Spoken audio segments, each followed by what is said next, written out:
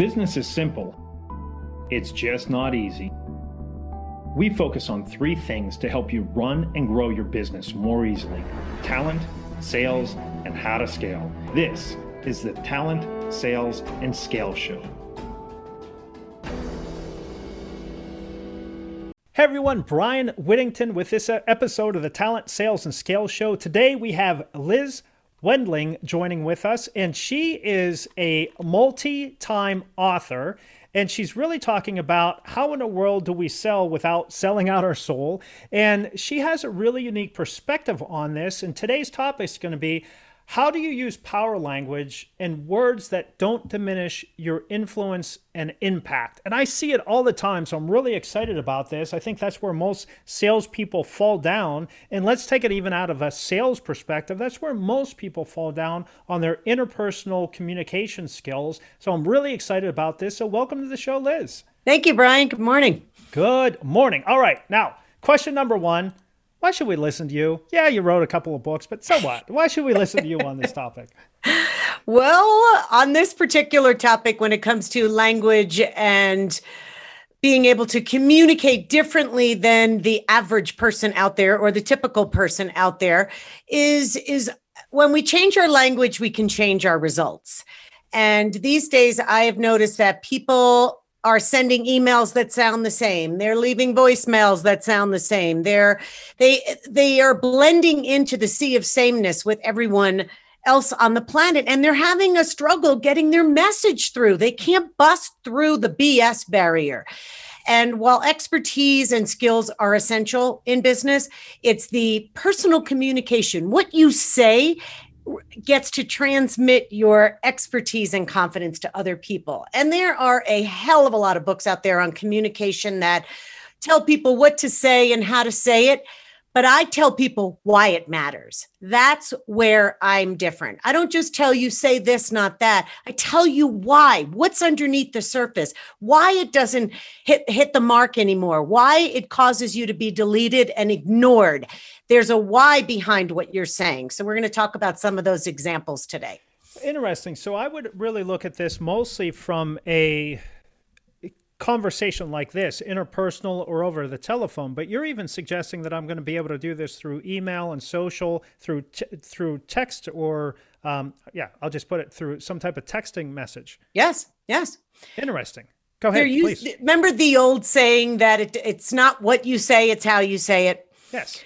That's decades old, that saying. And when we did a lot of face-to-face communication, where we got in our car and were in the presence of another human being, that made a lot of sense because they could read your body language. People can see and feel the inflection in what you're saying. But now we've resorted to much, much more email and texting and blogging and written communication, where all of that is taken out. All of that other stuff is removed. So if all we have is what we say now and on paper or in a text or in an email, then you better believe what you say and how you say it matters more today than ever before, because we've taken out so much of the way we used to communicate. Interesting. Okay, so you tell me which path should we go? Because I was not expecting you to say this. I was expecting to say, hey, use power words and how you say it is going to be right. So that you're throwing me off here. I don't know what to do. So how would we do that? I guess, let me come up first and then we'll dive down more deeply. Okay. What type of words do we use that might be diminishing our presence or might be diminishing our impact? What type of words is one, and then how are we doing that? Okay. Well, some of the words, I like to call them phrase grenades, language landmines, and word bombs.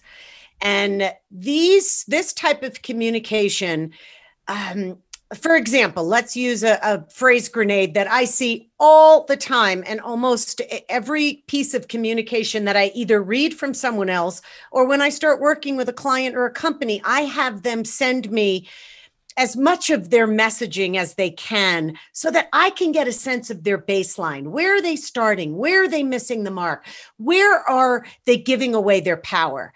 And I see it in this. I call them minimizers, and it's a phrase grenade, but it's a minimizer. And they're words that make you sound like You're apologizing for being professional, for doing your job.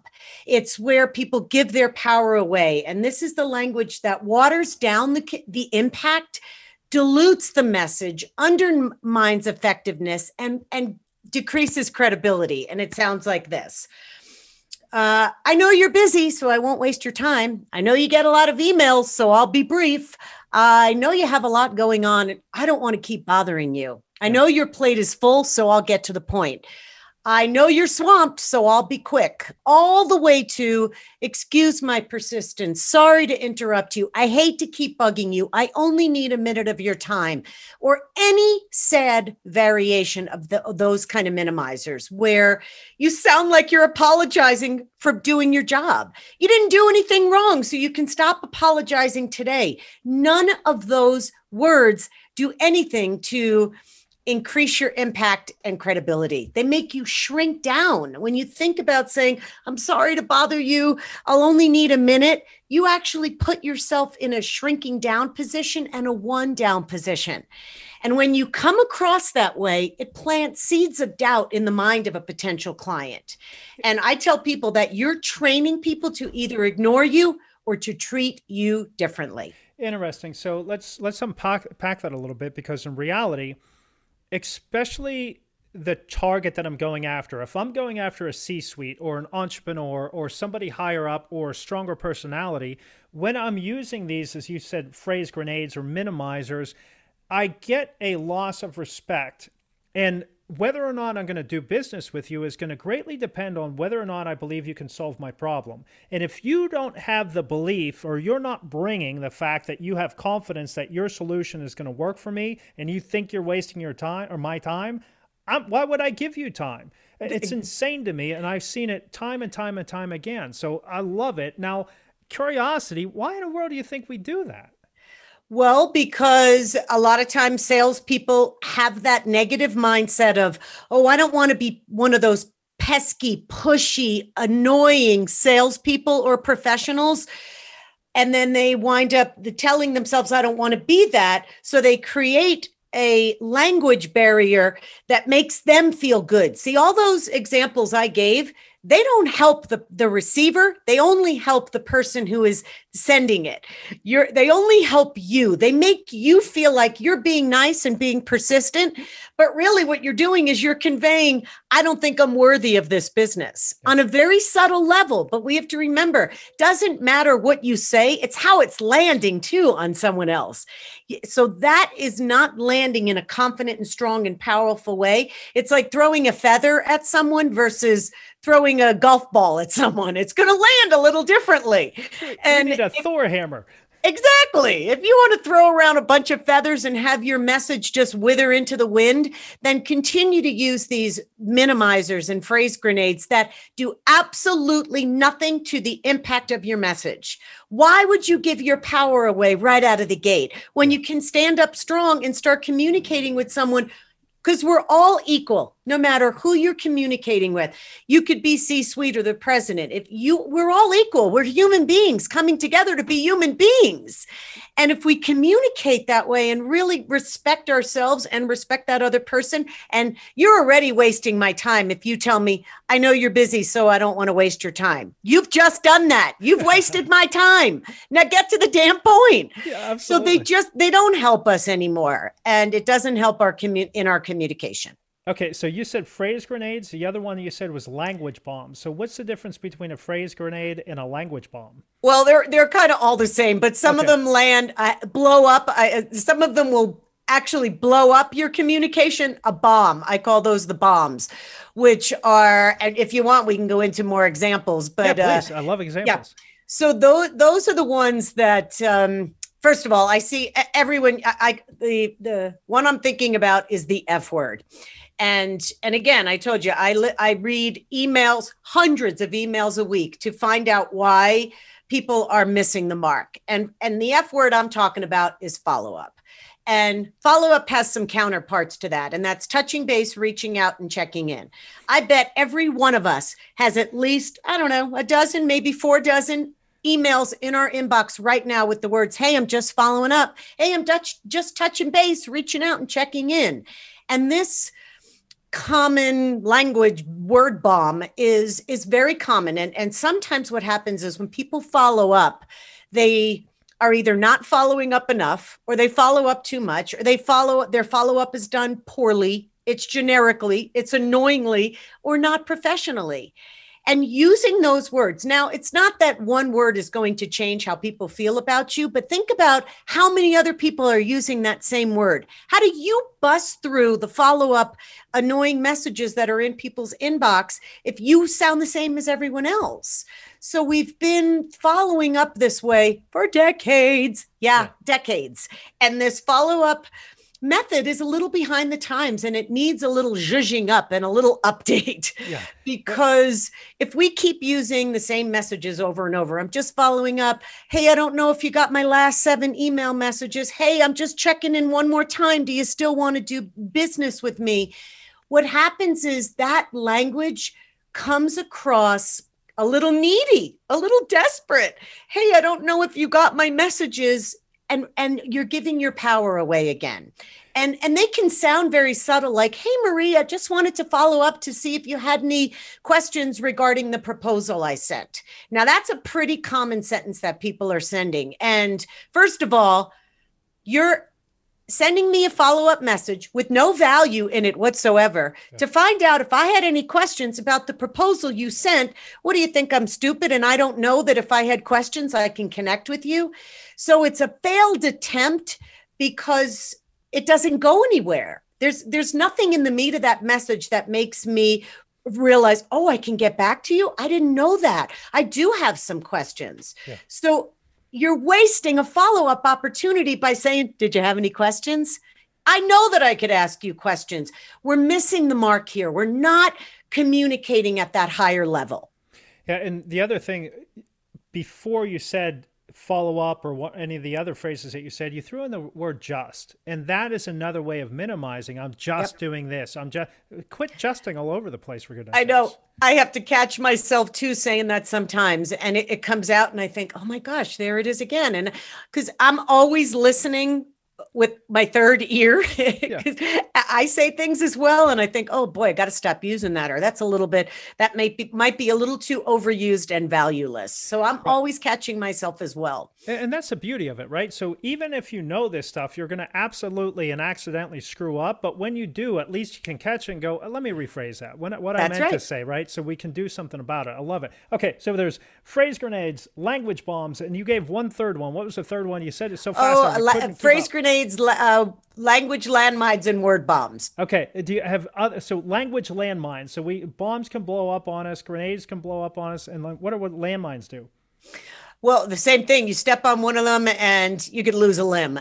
And I see so many people just trying to communicate in that way. And I do have one more, and that's the one where it feels like a landmine to me.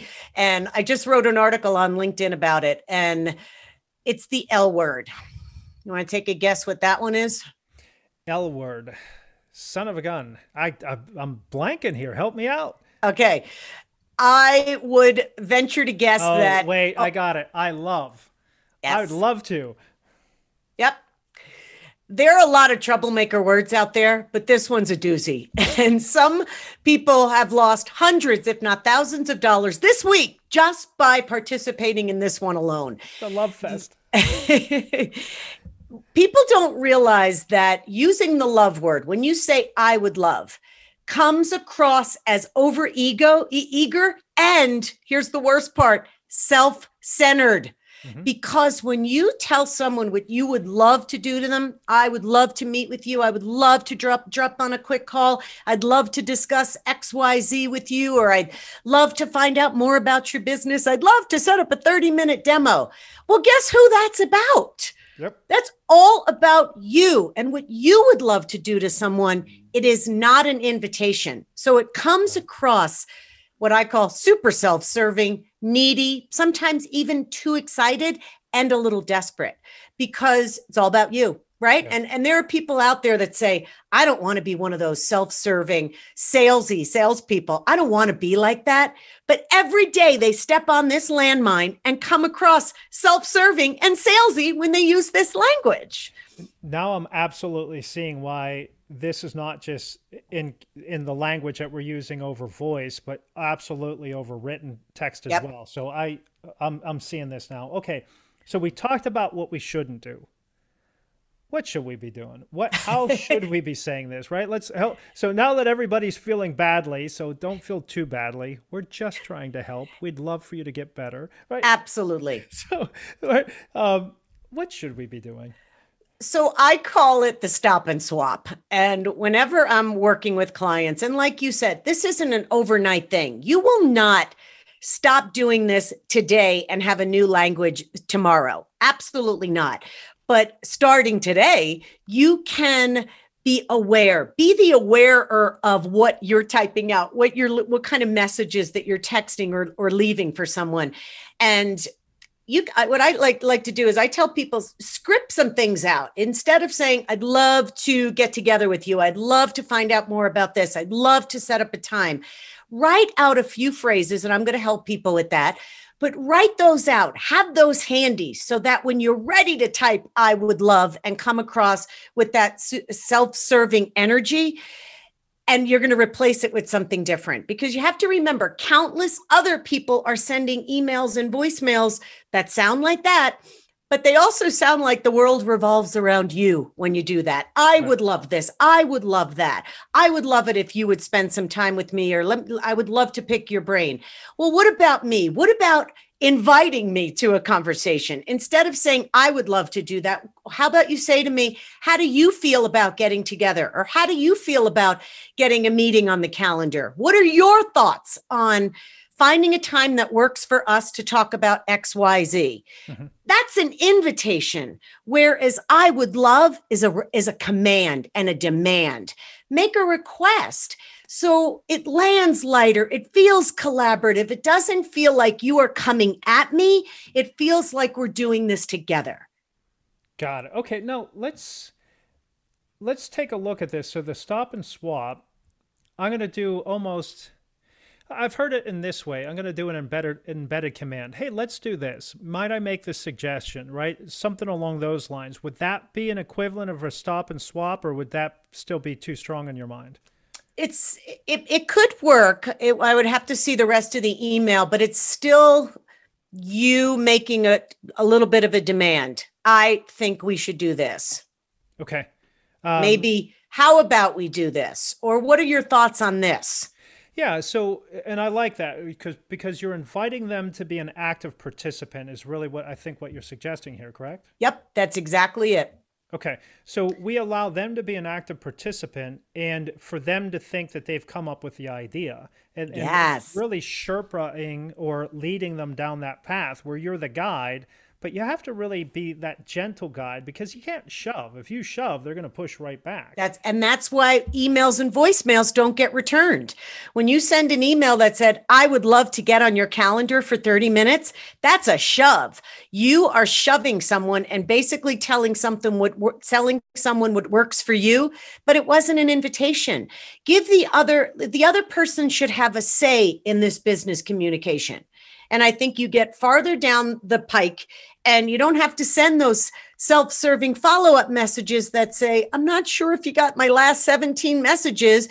If you communicate strong out of the gate and make it collaborative, you don't have to send those BS messages down the road. Yeah. And then you start sounding needy. Then you start sounding desperate. And then what happens is people blow you off or ghost you completely.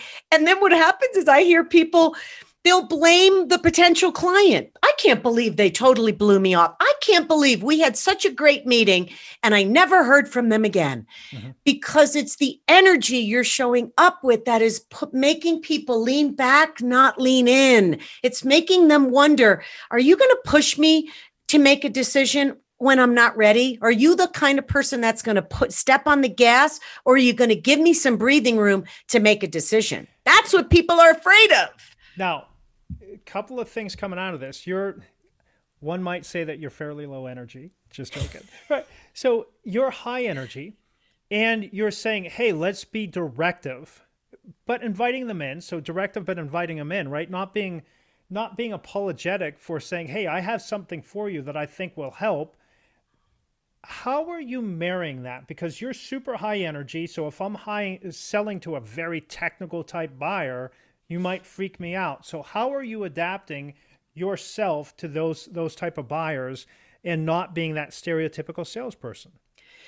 In my writing, it would be different. I would be very direct in my writing. Shorter, more concise is better. But when I meet someone or I'm on a Zoom call or I'm on the phone with someone, I'm already picking up the energy. Plus, the way they respond to me in an email is another insight for me to be able to get a feel for who they are.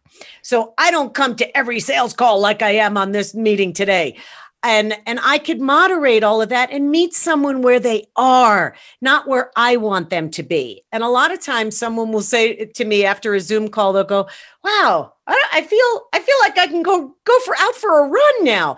And I didn't intentionally want to bring them up from where they were, but I lowered myself down a little bit. And then they lifted themselves up and our energies were aligning with each other. We weren't clashing.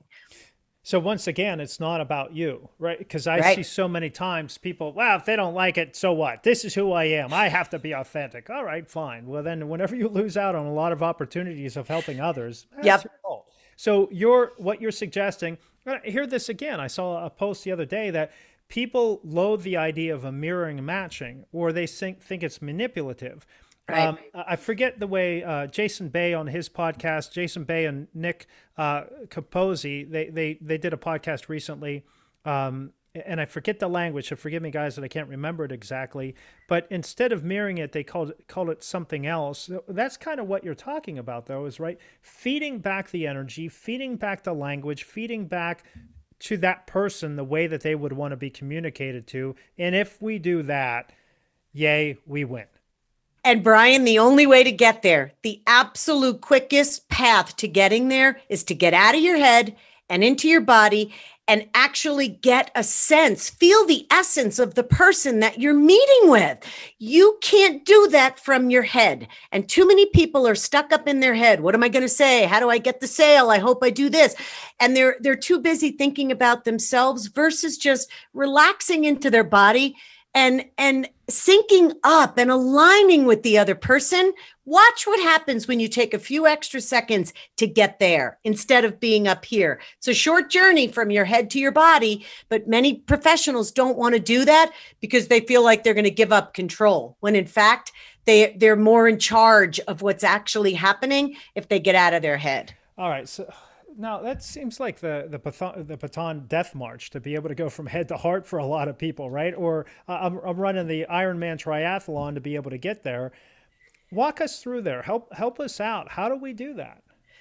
Well, what I always tell people is we're now in a really crowded marketplace. There's no doubt about it. And when you're in a crowded marketplace or an industry that's packed with the same kind of people that do what you do, and you're seen as a commodity, when you don't have an edge in what you do and you're seen as that commodity, then you have to have an edge in the way you engage and you consciously connect and communicate with people. You've got to create that edge because there are many ways that you can communicate, and some of them may be working for you. And if that's working, don't change it. But you have to be able to do that, not only for yourself, for the other person. So it's pausing a little bit longer. It's saying to yourself, all right, I'm hopping on this Zoom call with this person, getting a sense of who they are based on some of the communication you've already had with them. And hopefully it's not like a brand new communication. I'm not talking about that. Sometimes with a cold call, it's a little different. But if you've had some emails with that person or did a little bit of research before you hopped on the phone with someone, you get an essence of who they are and you have a nice starting point. But a lot of times people they're using it for their ego, not for the sales call. They're about how can I make this better? How can I look good? Instead of how could we both look good? Yes, and it goes back to, again, if you're the me monster always looking inwardly, it's not going to be helpful. And I keep seeing this time and time again, and it's really been, I don't know, it seems like, and there's people out there that they believe they're the purple unicorn, right? How many times have you seen this, Liz, where I'm different, right? Who's your competitor? I don't have a competitor. Oh, BS, right? I sell to everyone. Everyone's my client. Yep. Yeah, or no one as good as me. They do something completely different. Not really. Right. Not really. And no matter how unique you believe you are, no matter how highly engineered, highly technical, highly differentiated your product is, they're going to bucket you. The way that we as humans understand things is we're going to bucket you into what we understand, and therefore that's who you are. And if you don't learn how to differentiate and and it's not just the words we use, right? It's not the messaging of differentiating. It's the differentiating of that trust building relationship. I think that's where the differentiation lies. Am I off on that idea? No, you're absolutely right. Well, I do a lot of virtual training with clients, and when you get on, imagine if you were, I'll use my client, a divorce attorney. Let's say that I was a potential client and I was having a virtual consultation with 3 different divorce attorneys or bankruptcy attorneys. And I am talking to you one-on-one. And then after our call, I'm meeting with another one and another one. And every one of them shows up and says, "Hi, good morning. Nice to meet you. What can I help you with today?" Or, "I know a little bit about your situation, so tell me what's going on." And the next person says the same thing. And the next person says the same thing. How do you differentiate if you're all showing up and using the same approach, the same language, same words? How do you rise above that? And you do that by not doing what everyone else is doing, not just saying, "Hey, how are you this morning? How's the weather where you are? How was the traffic this morning?" If you're doing something in person, that doesn't bust through the noise barrier. So I teach my clients to start with that human to human approach. And when you say to someone, "How you doing today?" or "How's things going?" that is a pretty generic way to start a conversation. "Hey, how are things in your world?" And I'm not saying you can't be that. Weave that in later on. "Hey, by the way, how are things going in your world?" I had a meeting yesterday with someone and he actually asked that. He said, "Hey, Liz, before we hang up, I just want to know, how's life going for you these days?" Yeah. And he ended our call that way versus started our call that way, which I thought was really nice because he left me feeling as if that was an important call to him. Like he really wanted to know that. So in reverse, I teach my clients to not get on and say, "How are you? How's the weather? Is it, any trouble in your world?" And say to someone, "Oh, Brian, I'm so glad technology worked for us today. It's great when it happens for both parties." And start the conversation like a little bit different and a little more human and honest approach. Right. And then you can get into what I'll call it an agenda setting statement, but it could be, everyone sounds differently. But if I said to you, if you came to me and I was a divorce attorney and I said, "Hey, Brian, I know meetings like this can be a little personal, and I'm going to have to ask you a lot of questions. Before we get started, are you in a place that you can talk openly and freely with me? Are you comfortable?" Like asking a question like that makes someone, and really mean it when you ask it. I'm conveying that I really care about you. And for us to have a really good conversation that's meaningful for both of us, I want you to be comfortable, but I can't know that unless I ask you that. That's a great little takeaway there too, because if you say, "Hey, are you in a place where you can speak freely?" Because that conveys, one, this isn't going to be your stereotypical salesy call. Yep. 2, we're going to ask some deep, hard-hitting questions. So you better buckle up. So whenever I ask you one, you're going to go, "Oh yeah, they kind of pointed that out." So I really like that. That sets the stage nicely. So if you're talking to the C level or any type of executive level, "Hey, before we start, I want to make sure door closed, we can speak freely," and right? So stuff like that. Really, yes. Really subtle piece. And Brian, what happens when you ask that question? The conversation takes a little hard right. Because someone will start letting you in on their world. "Oh, I've got kids upstairs. If you hear any running around, it's going to be them." Or we're sharing internet, so sometimes my connection gets a little spotty. And, "Oh, how many kids do you have?" And it opens up this human to human. I'm a human, you're a human. Yes, we're going to get to business, but isn't it nice that we're equal and we both have stuff going on? So we're talking really then to go from head to heart. that triathlon, using empathetic statements. I don't want to put words in your mouth, but it's really being present, active listening, right? Nothing new under the sun, right? So why is it that, why do you believe that people don't do this? I mean, how many times ask open-ended questions, be present, be empathetic, just have a conversation, for goodness sakes. We know this stuff. So what do you think prevents people from getting out of their head into their heart and being present? What do you think that is? Oh, it's probably a lot of things, but it all depends on the mindset going into your day, the way that you function on a daily basis. Do you start out a meeting really well and then somebody throws you off your game and you unravel the rest of the meeting? It's having body awareness. It's understanding, oh my gosh, boy, I haven't been asked that question before. I hope I don't lose it. It's being able to keep yourself intact and knowing that no matter what happens, it's trusting yourself enough to know that if you do get knocked off your game, you can say, you know what, I need 3 seconds. Let me, I got to bring myself back.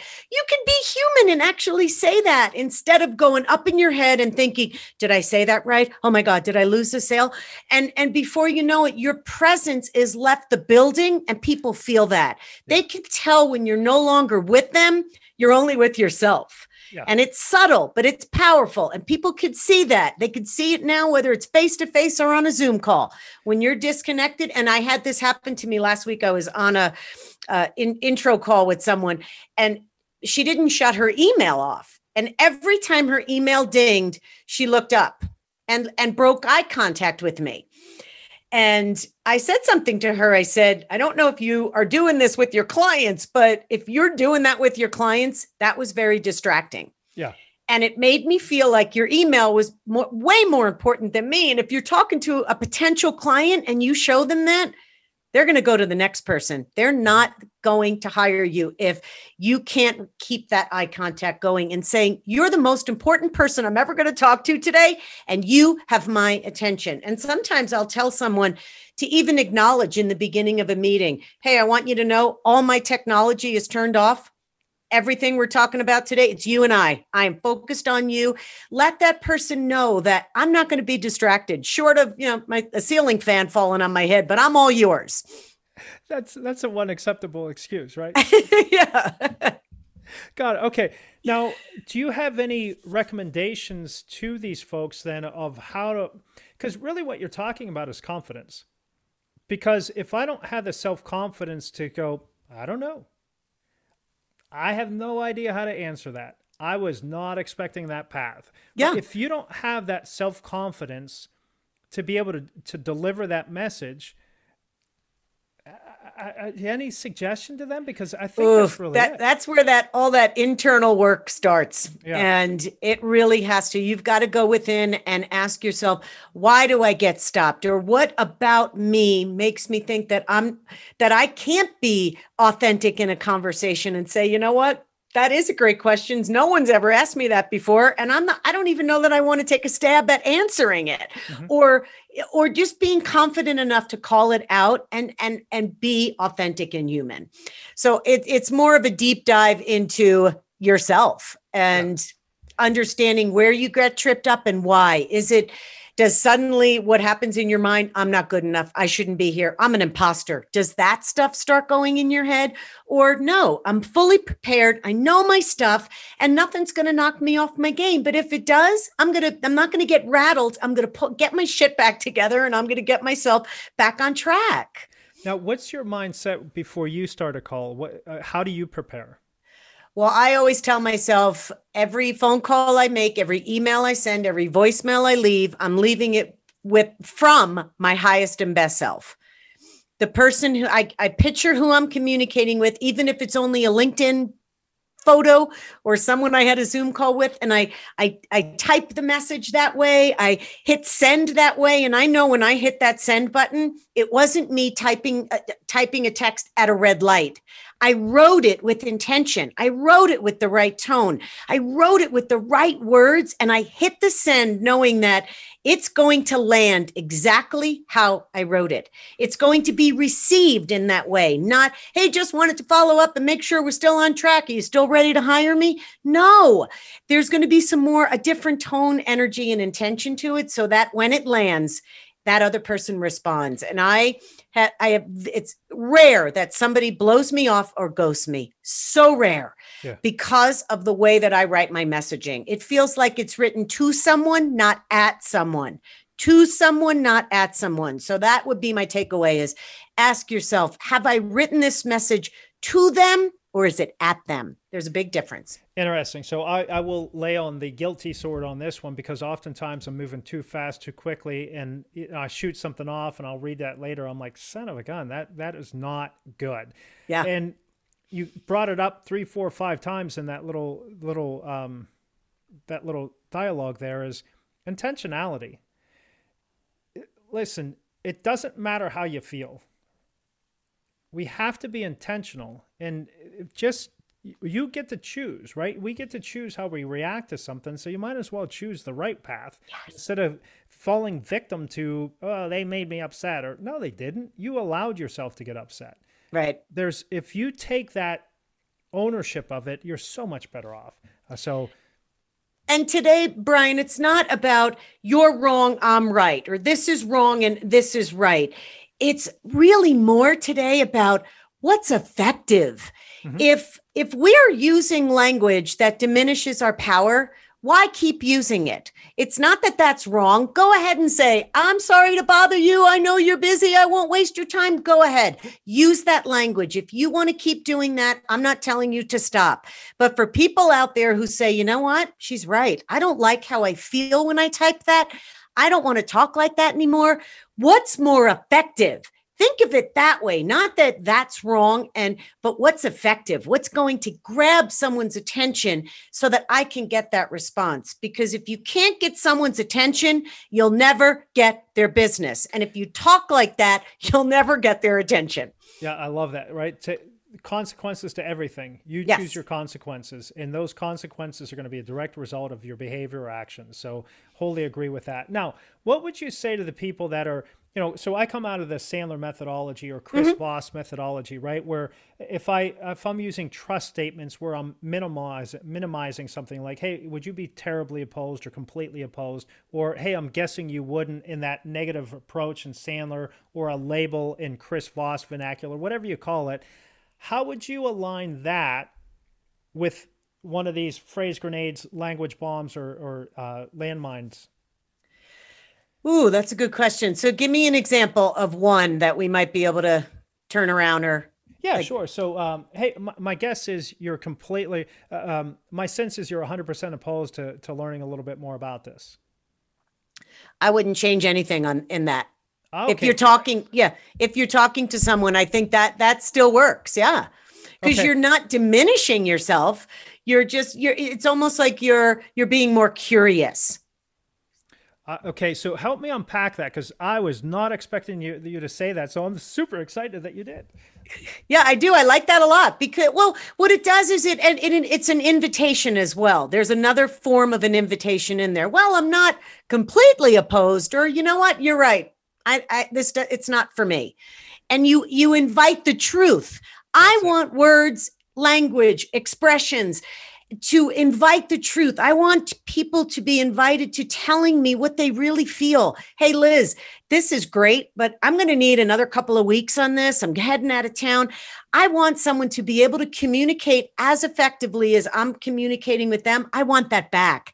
And boy, is it beautiful when the way you're communicating with someone actually comes back to you, then you know it's a win-win situation. I want the truth. I would rather that. Yeah. And that's precisely why I use that language. And you have to be careful though, because if you use it too often or as a weapon or a bludgeoning tool, it just comes across as horrible. So, okay, You're great. right. So really what we're looking then is inviting them into a trusted environment where they can feel safe and having clear dialogue where truth gets unpacked to ultimately solve a problem. And that's really what we're talking about. That's exactly it. And I always tell people changing one or two words is never going to completely change your bottom line. What changes the bottom line is when you start looking at the words that you're using. Do they have the right tone, intention? Is it going to land? You're asking yourself a lot of questions. And let's say you're sending one paragraph to someone. Is that email written with the right tone, intention, and energy, and asking yourself how it's going to land? It's the thread of the whole email, not just taking out the love word. It's the whole messaging. So when I'm working with someone, we're looking at the messaging as a whole, not just one or two words. How do we add more strength, add more power so that you get the response? So I use the analogy of a tennis match. When you have great communication, you lob it over the net and it comes back to you, versus sending messages that keep hitting the net and you have to send another one and another one and another one. But if you hit a good tennis ball over the net with the right language, it will come back to you. So if you can create that beautiful volley, then the dialogue, the momentum of the dialogue you've started with a potential client stays at a different level versus falls flat and sometimes stops altogether. Yeah. And then you have to send that message. I don't know if you're still interested. I wanted to give it one more try. Are you still ready to work with me? And that neediness comes across. Correct. So an alternative to that, do you have an alternative to that? I think you gave a little bit earlier. Well, how would you do an alternative to that? Instead of, hey, I followed up all of these different times, what would you tell that person to do? I would leave that crap out, first of all. That would be my first thing. To leave the crap. It is absolutely useless. It's like like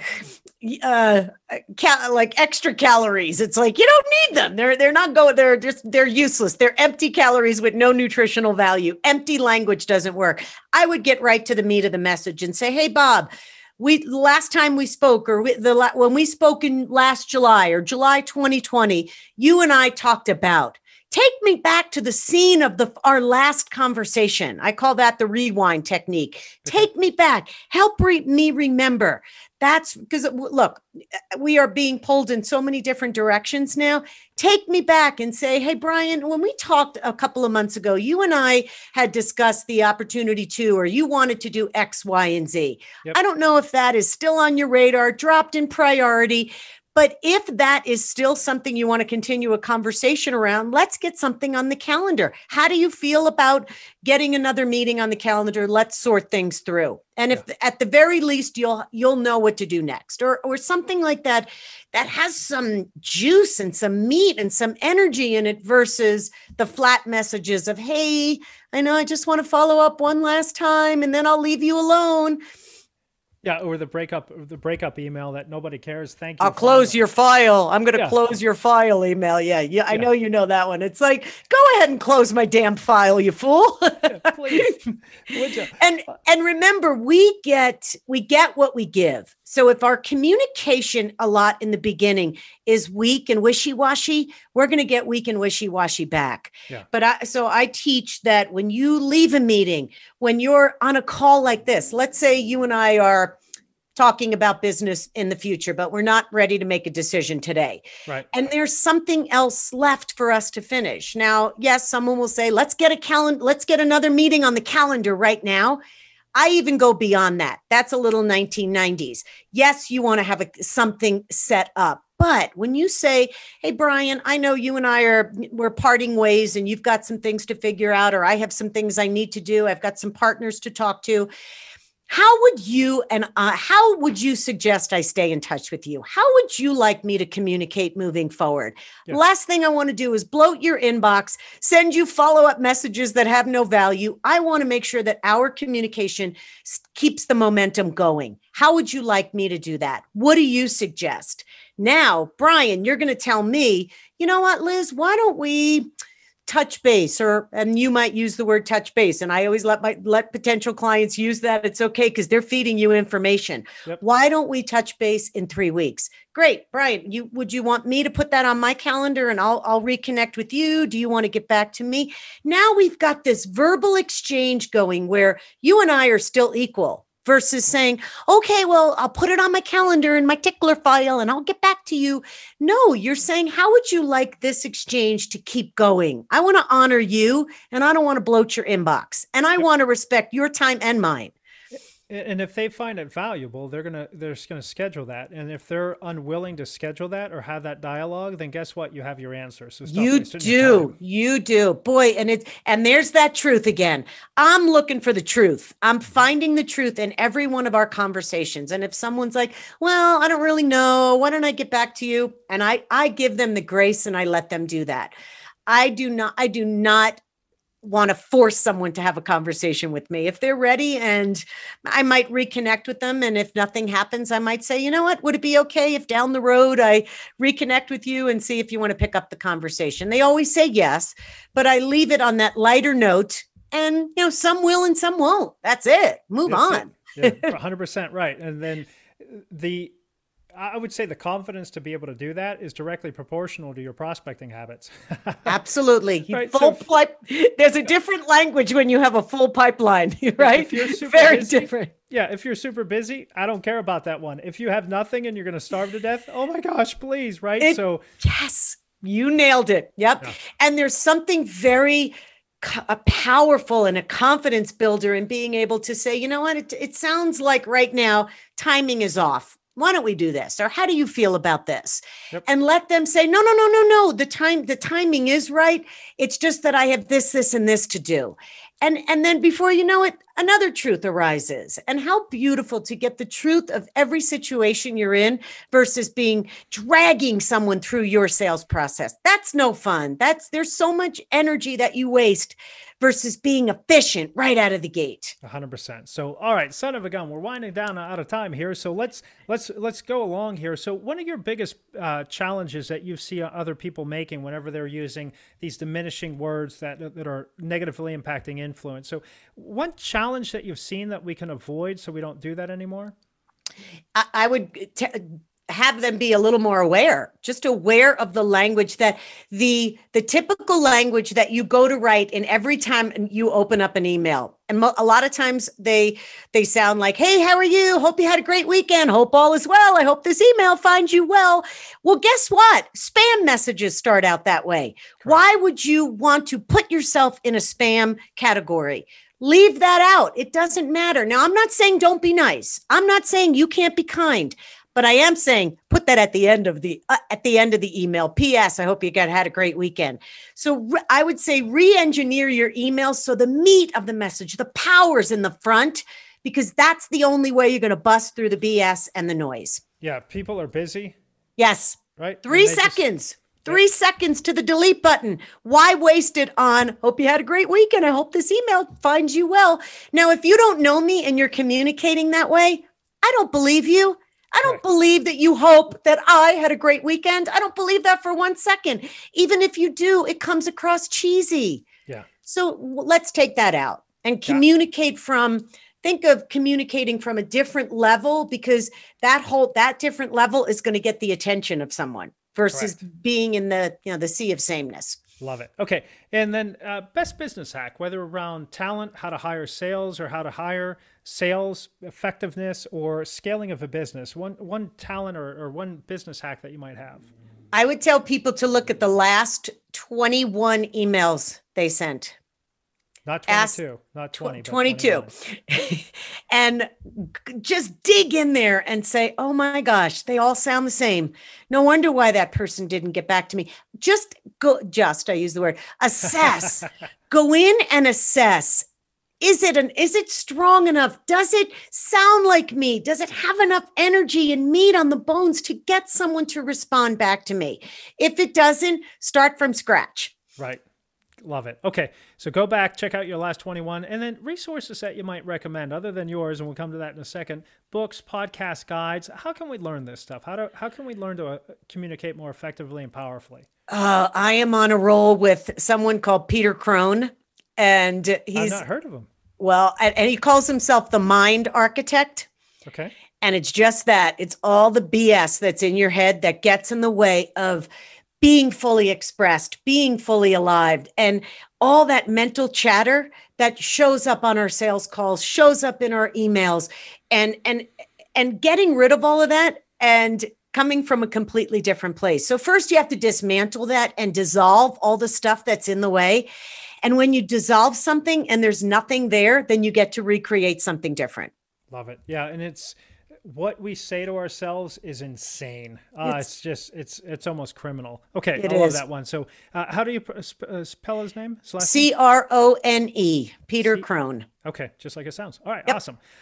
So what are the future trends that you're seeing coming down the pike? What are you preparing for? What are you watching out for? Well, I'm watching it. Let me preface this by saying when everybody else zigs, I typically zag, because that just means everybody's on that same path. They're going down that same path. I don't want to be a part of that, but I am seeing a lot of video in emails, video email. And I think it works not right out of the gate, not as a cold call. As you get to know someone, I think video can be a great way to reconnect with someone. For example, I was on a podcast like this, and I had a conversation with a woman who called me after it.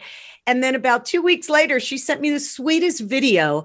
And she said, I can't stop thinking about our conversation. It was just so lively and vibrant. And I think I'm ready to hire you. Can we have a conversation? Oh, great. And she did that, inviting me. And so she took my advice and she said, I am inviting, I'm not commanding you. She didn't say, I would love to sit down and talk to you. She said, she invited me to a conversation, and I just thought that was beautiful. So I think it in the right place, video messaging could work. Nice. Love it. Okay. Well, so who should reach out to you? How should they do it, Liz? And why should people reach out to you?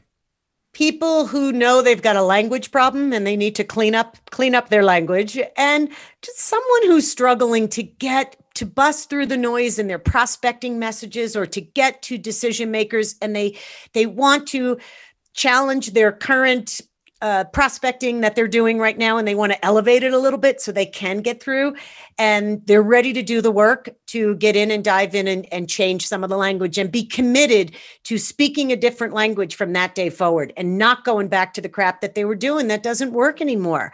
And it's funny when it's like, you start going to the gym and you start seeing muscles. You don't go back to picking up a 2-pound dumbbell when you've been doing 10 pounds. You never want to go back to reverting back to old behaviors. Yeah. You're at a different level. You're ready for the 10-pound dumbbells. Let's do it. Somebody willing to do some heavy lifting, but the rewards are amazing. Got it. So somebody who's identified that they need to change and are willing to do it. Yeah, and tired of the results they're getting. If they're just banging their head against the wall and saying, I know I could be doing something different, I'm your gal. Got it. And how should they reach out to you? Oh, LinkedIn is great, or right through my website is lizwendling.com, or my email is liz@lizwendling.com. Shoot me an email. Spell that last name for us, would you? Wendling. So Liz Wendling, check her out. So, hey, this has been a lot of fun, a lot of energy, learned a lot of stuff. Don't go out and do the phrase grenades, language bombs, and land mines. Don't be throwing out your love and your follow-up, your F-bombs, and don't be minimalizing. Just stop, would you? All right. Stop and swap. F-bomb. Right. Hey, I really appreciate it. Take this, a lot of application here. Really appreciate it, Liz. Get after it. Have some fun. On behalf of Liz Wendling, signing off. See ya. Thank you.